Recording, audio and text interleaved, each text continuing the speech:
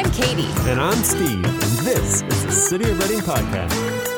Welcome to a Reading City Council update. For full details on each of the items covered, or to watch the meeting online, visit cityofreading.org or find the links in the episode show notes. For any questions, suggestions, or comments, please email podcast@cityofreading.org. Welcome to the City Council recap for March 21st, 2023. If you want the full details of each one of these items, be sure to watch the video linked in the show notes below. First, a special meeting was called to take emergency action on a failed storm drain pipe on East Side Road just south of Haven Humane Society. Public Works Director Chuck Auckland gave an update on the emergency road closure and asked the council to approve an emergency construction contract to get the pipe and the road repaired. The council unanimously approved. Now moving into the regular city council meeting, there was a mayor's proclamation to Wendy Dickens of First Five Shasta for the Week of the Young Child, which is celebrated April 1st through the 8th, 2023. This proclamation recognizes and celebrates teachers, advocates, and parents for their work with kids in our community. Next, marketing extraordinaire Danny Orloff from Visit Reading gave a great presentation to update the City Council on the tourism marketing efforts in Reading. Based on cell phone data, there's been a 74% increase in overnight stays, but a decrease in the Transit Occupancy Tax, or TOT, overall. The stats also show that short-term rental use is up in demand. Some of the reasons for a decrease in TOT could be attributed to the economy and talk of recession. Danny noted that other cities are seeing the same decrease. In any case, there was a lot of good information given, and new marketing efforts are on the horizon. For full details, be sure to watch the video. Sabrina Jurisic, the film commissioner for the city of Reading, gave an update on how the film industry is continuing to use Reading for films and commercials.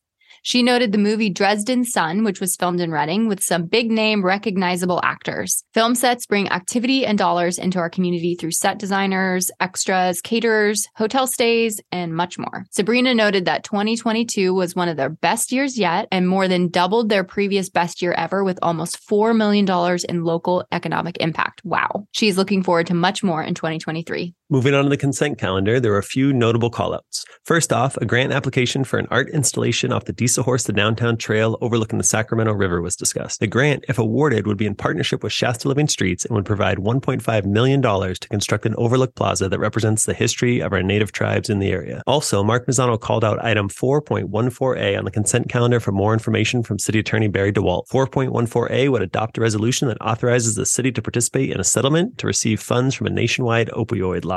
This item would authorize the city to move forward to receive money as part of the settlement and allocate it to use specifically for mitigating the effect of opioid addiction in our community. Next, Mayor DeQuisto made a few appointments to the Reading Planning Commission. Marcus Partine will fill the unscheduled vacancy of Planning Commissioner Burt Meyer and will serve until next April, at which point he will need to be reappointed. Mayor DeQuisto also reappointed both Luke Miner and Greg Balkovec to serve additional 4-year terms. And now for the regular agenda. The first item on the agenda was a public hearing to consider updates to some of the zoning codes. These updates included items like fixing spelling errors, fixing discrepancies between zoning codes and building codes, and modernizing outdated codes that should no longer be enforced. One example was a zoning code that required swimming pool filtration systems to be 30 feet away from neighboring fences to reduce noise complaints. However, new technology has made swimming pool systems much quieter, and so the setback requirements need to be adjusted. For a full list of all the items updated, watch the video or read the agenda. The last item of the night was a public hearing to consider appealing an application by Bethel Church for the campus expansion on Collier Drive. Planning Commission had previously approved the application, but several community members requested an appeal of this approval. Before the public hearing began, both City Manager Barry Tippin and Councilmember Julie Winter recused themselves from the proceedings. City Manager Tippin recused himself because of property ownership in the area, and Councilmember Winter recused herself because she sits on the leadership team of Bethel. City Attorney Barry DeWalt explained clearly that church attendance alone does not require recusal. The legal reasons for recusal are tied to either financial interests or common law bias, which means you are so close to a project that you shouldn't participate because you may be biased. City Manager Tippin is close enough to the development site that financial interests might be at stake, and Councilmember Winter has been involved in planning the project and therefore is too close to the project to be objective. Senior Planner Lily Toy presented the details of the project and the application that was approved by the Planning Commission. There were a number of public comments that brought up concerns regarding traffic in the area and lack of housing for students. The City Council members brought questions and concerns back to City staff regarding the appeal and had a robust discussion before voting. Ultimately, the Council split 2-2, which means that the previous Planning Commission approval stands and the appeal to reject the approval did not pass. That's it. Thanks for listening. And again, for full details, you can read the agenda and staff reports as well as watch the full meeting yourself at cityofreading.org.